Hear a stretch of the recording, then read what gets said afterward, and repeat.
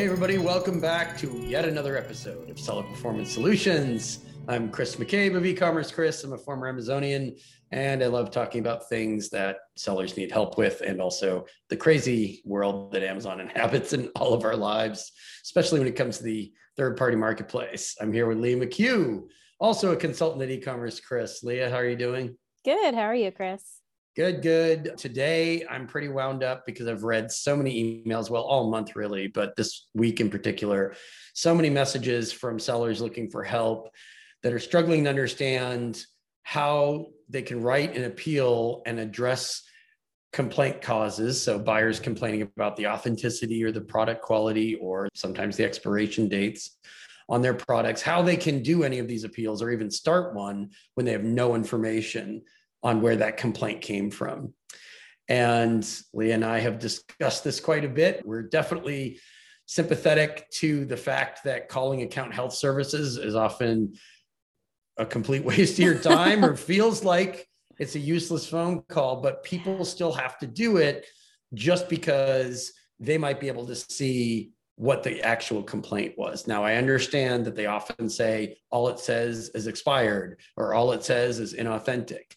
And we can debate whether or not they're just not sharing more info with you, but they need to paraphrase or give you something to go on, right? There has to be a thread to pull on. You can't just give generic copy and paste root causes for that complaint, or you're ensuring that your appeal will be rejected, right? Yeah, I think first step before you call account health is also looking in your account to see if you can find more information about those complaints. So you do need to look at voice of the customer, return reasons, A to Z claims, feedback, reviews, all of the usual places to make sure that you can't find that information on your account. And sometimes you can. Yeah.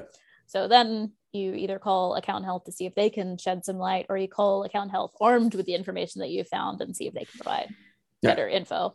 It will probably take more than one call. We should say that. It's the people that you get at account health are not really consistent in their training or ability to do things. Sometimes they overshare, sometimes they undershare. I guess sometimes you're calling hoping they overshare.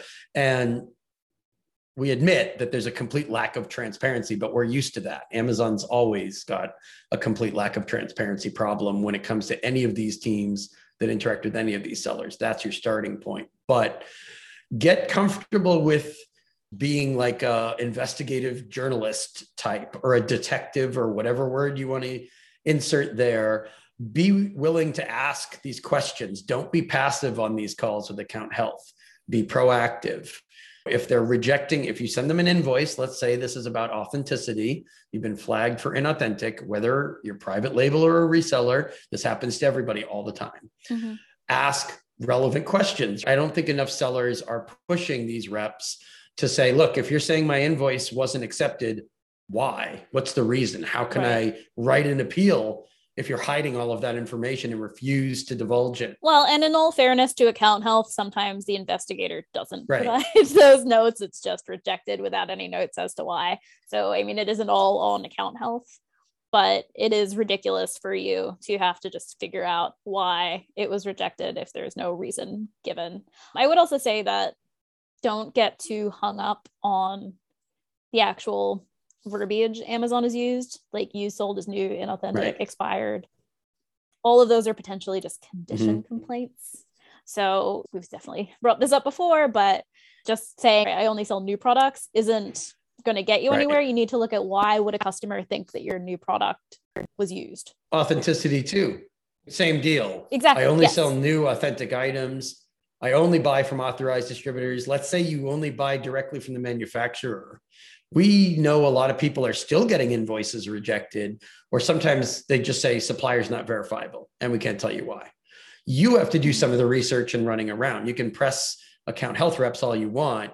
They may not know why it was rejected. They only know that it was rejected. Try to get a little more info. Like Leah was saying, try calling a couple times.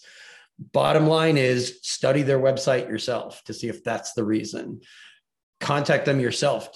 Even something as simple as the packaging in stores is different from the packaging of the product that you're sending could cause somebody to complain that it's inauthentic. That may not be in the the complaint from the customer, but that would be research that you would need to do with your supplier to try to figure out what's going wrong there. And be in regular contact with your supplier. Has Amazon called? When they called, did you answer the phone? Did they send you an email? Definitely prep your supplier before you give Amazon their information. Yeah. Right. And when you're appealing it to Amazon, give the hours of operation for your supplier so that maybe Amazon calls at the right time too. Because if any of these one little things goes wrong, like the invoice isn't legible, or the supplier website's down that day, or doesn't have enough information on it, or they don't answer the phone, any one of those things, even with a brilliantly written appeal, could result in a decline and a rejection. And the more you get rejected, the more times you have to find out why it was rejected. And the more often you do it, it seems like the less likely account help is to tell you why it was rejected. They seem to say now just, well, it's been rejected. And I can look at it and give you my guess based on my training why I think it was rejected. But they're really guessing, and they're really giving you an opinion.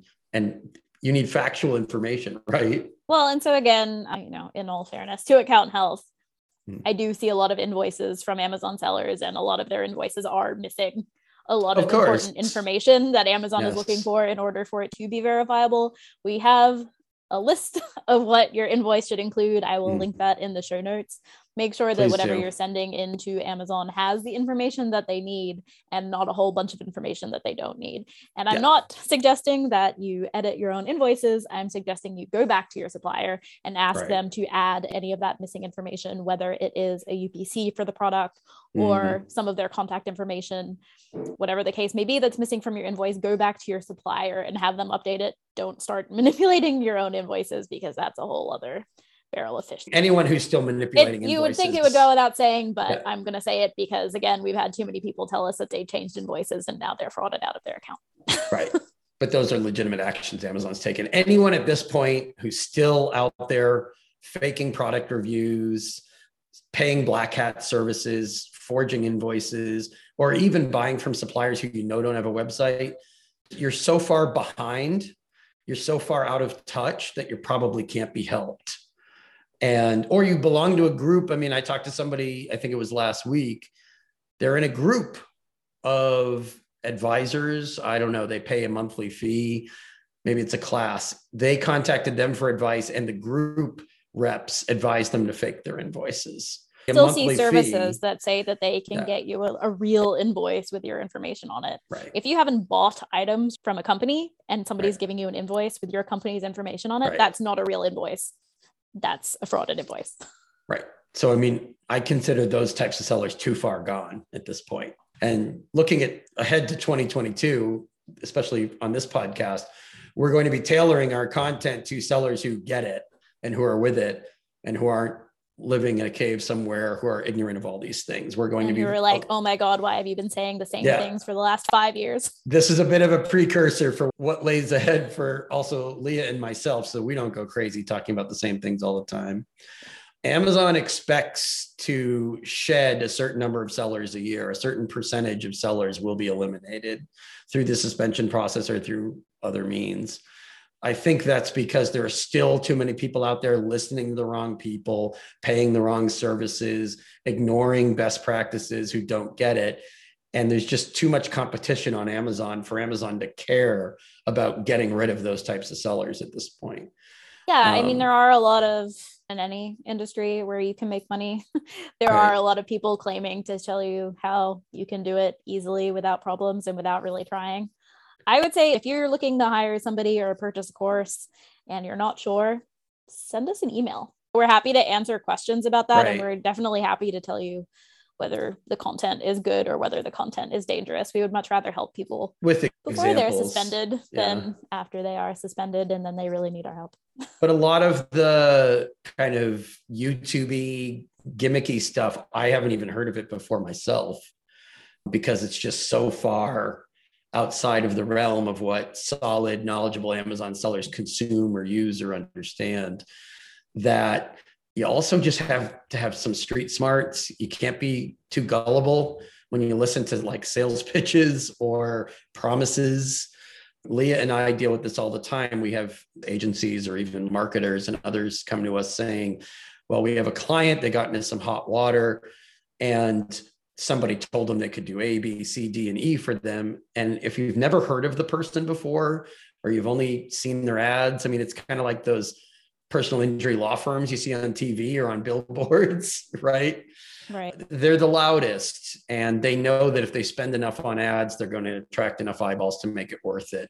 You don't want to just become one of their statistics. This applies to dealing with Amazon as well. If you're talking to seller support or account health reps, and it sounds like they're spinning you, or it sounds like they're making things up, don't just be gullible and believe what they tell you. I've challenged a couple of recent clients about this, and they said, well, look, it's hard to know what to believe and what not to believe. Okay. But find out in the Q&A process when you're on a call with, let's say, account health, find out if they're just giving you an opinion based on something they're looking at, or is there something factual to it? Or are they just not looking at any annotations? Seller performance didn't do anything to review your appeal, and you've got somebody on the other end of that phone who's just guessing. That's the street smart side. You want to figure out who is giving you real information. I know this isn't easy, but I think you're maybe underestimating. We are familiar with all of this because we're doing it every single day. Right. If you're just getting started and you've never called seller support and you've never called account health before, you assume that what they're saying is correct. It's a lot easier for us to know what is misinformation because we're dealing with this all of the time. I think it's difficult for sellers, particularly new sellers who aren't dealing with this all the time, to be able to identify what is incorrect and what is correct, especially when what is incorrect sounds better than the correct. Of course, but you can't, I mean, life is like this too. You can't just believe whatever is comfortable to believe and assume that's the truth. Also, I just think learning curve wise, we're not living in a world anymore where new sellers have a longer learning curve. This, again, I think is going to be one of our 2022 themes, which is the bootstrap methodology. I get it, but you have to prepare yourself as much as possible for Amazon to be as difficult as possible, or for them to even get in your way of a successful business. So wrapping this up, question things, investigate things. Don't just sit down, bang out an appeal or copy and paste a template. You do have to present real info about complaint causes. You do need to write real root causes. You can't just find generic content and regurgitate it and expect that to work. That's why so many appeals are denied. You're giving Amazon an easy excuse to deny your appeal.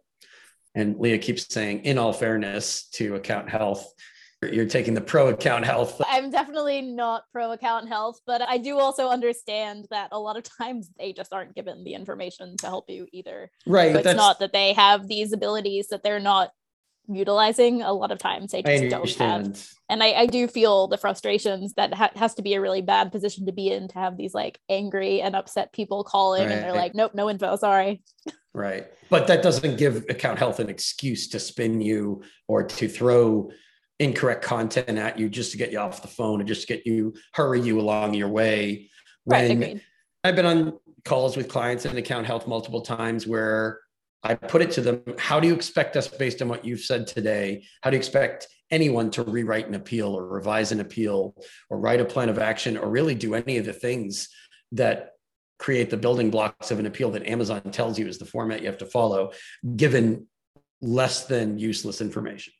And they still don't have an answer for that. All they say is, well, all else fails, go back, look at your operations, look at how your warehouse operates, look how you're picking and packing product, look at your listing details. Is the detail page accurate?